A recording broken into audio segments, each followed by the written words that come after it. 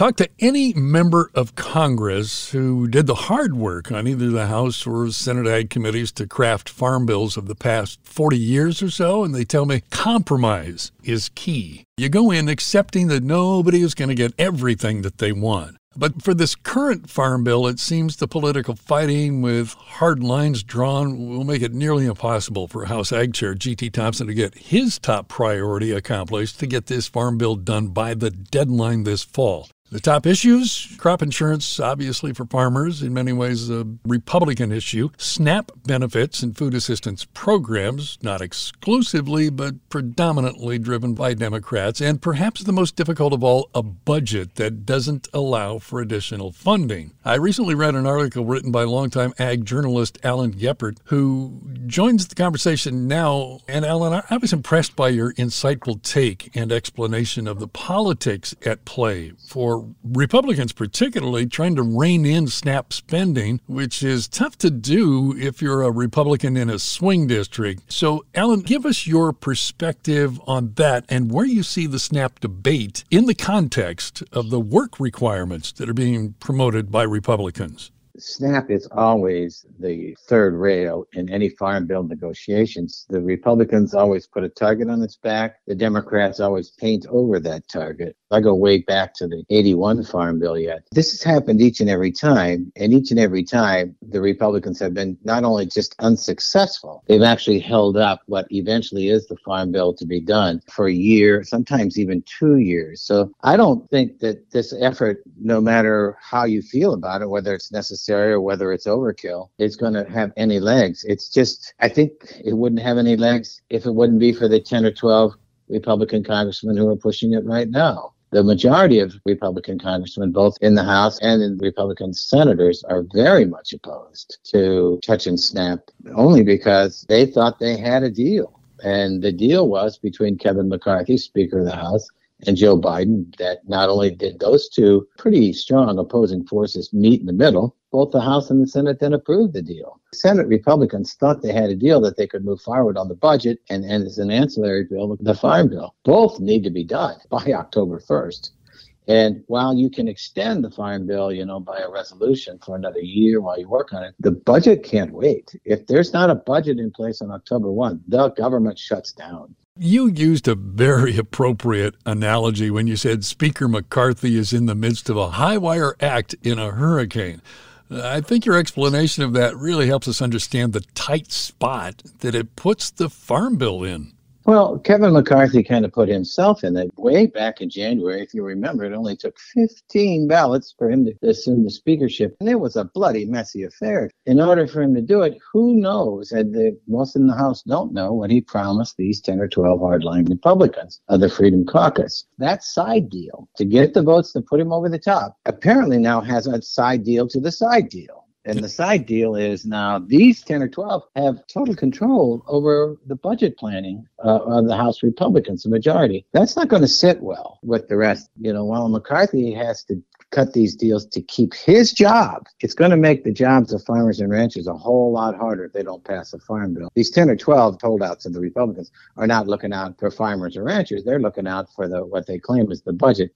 The second thing is, I would say that for any farm bill to pass the House, I don't care if it's a democratically controlled House or a Republican controlled House, you still need 40 to 50 Democrats to vote for it, because you're going to lose at least that many Republicans just on ideological grounds on, for instance, food stamp work requirements or crop insurance limits. The budget cutters can come up with a million reasons not to vote for a bill that spends money, and they will. So you need 40 to 50 Democrats. Where do you get them? You don't get them in red states. There aren't any. All the farm states are redder than rubies. So you have to go to the urban American congresspeople. And that's where SNAP comes in. And if you think you're going to pass a farm bill without those votes, you haven't been paying attention for the last 40 years. Whether you like it or not, that's the price. I've never seen farm groups and commodity groups so well organized. They are all lined up saying, we need SNAP. Bang, bang, let's get this done. Back to my point about hard lines that make it even more difficult to negotiate.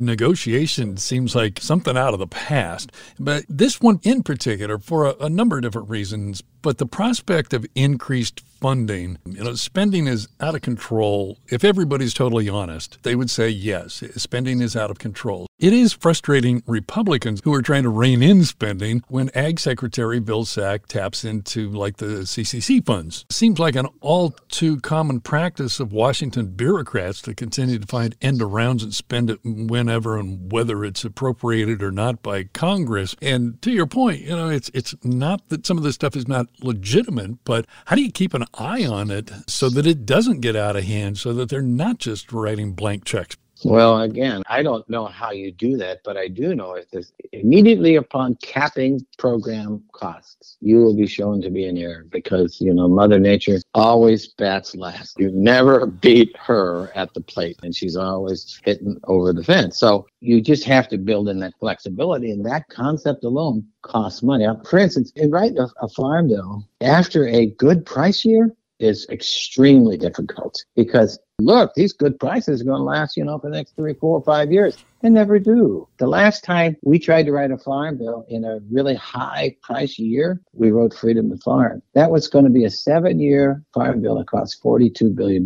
These numbers seem silly today, don't they? That farm bill actually lasted only 6 years and it cost $120 billion.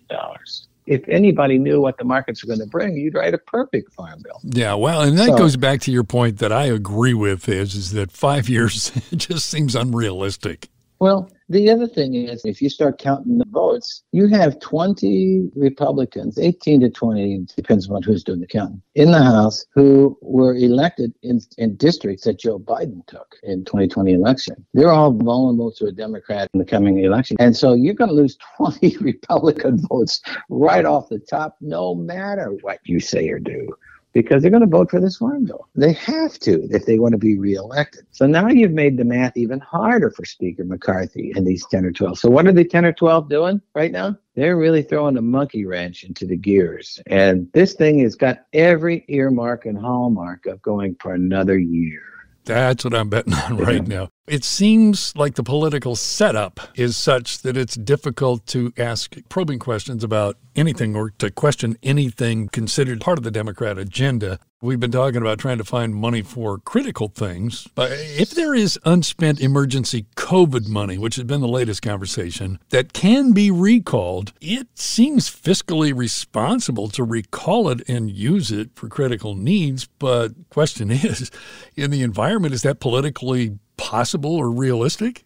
Well, you asked about the base question that's driving all of this. Are we talking about politics here, or are we talking about culture? When talking about agriculture, you would hope that we can get past Democrat and Republican and urban city and just go to what are the basic facts that we can agree upon. That's where we used to start. Here we sit. We are staring down a double-barrel shotgun of a government shutdown in addition to no farm bill. If the government does shut down, then all the farm programs shut down. So you better be very careful when you're riding hard and fast with a saddlebag full of nitroglycerin.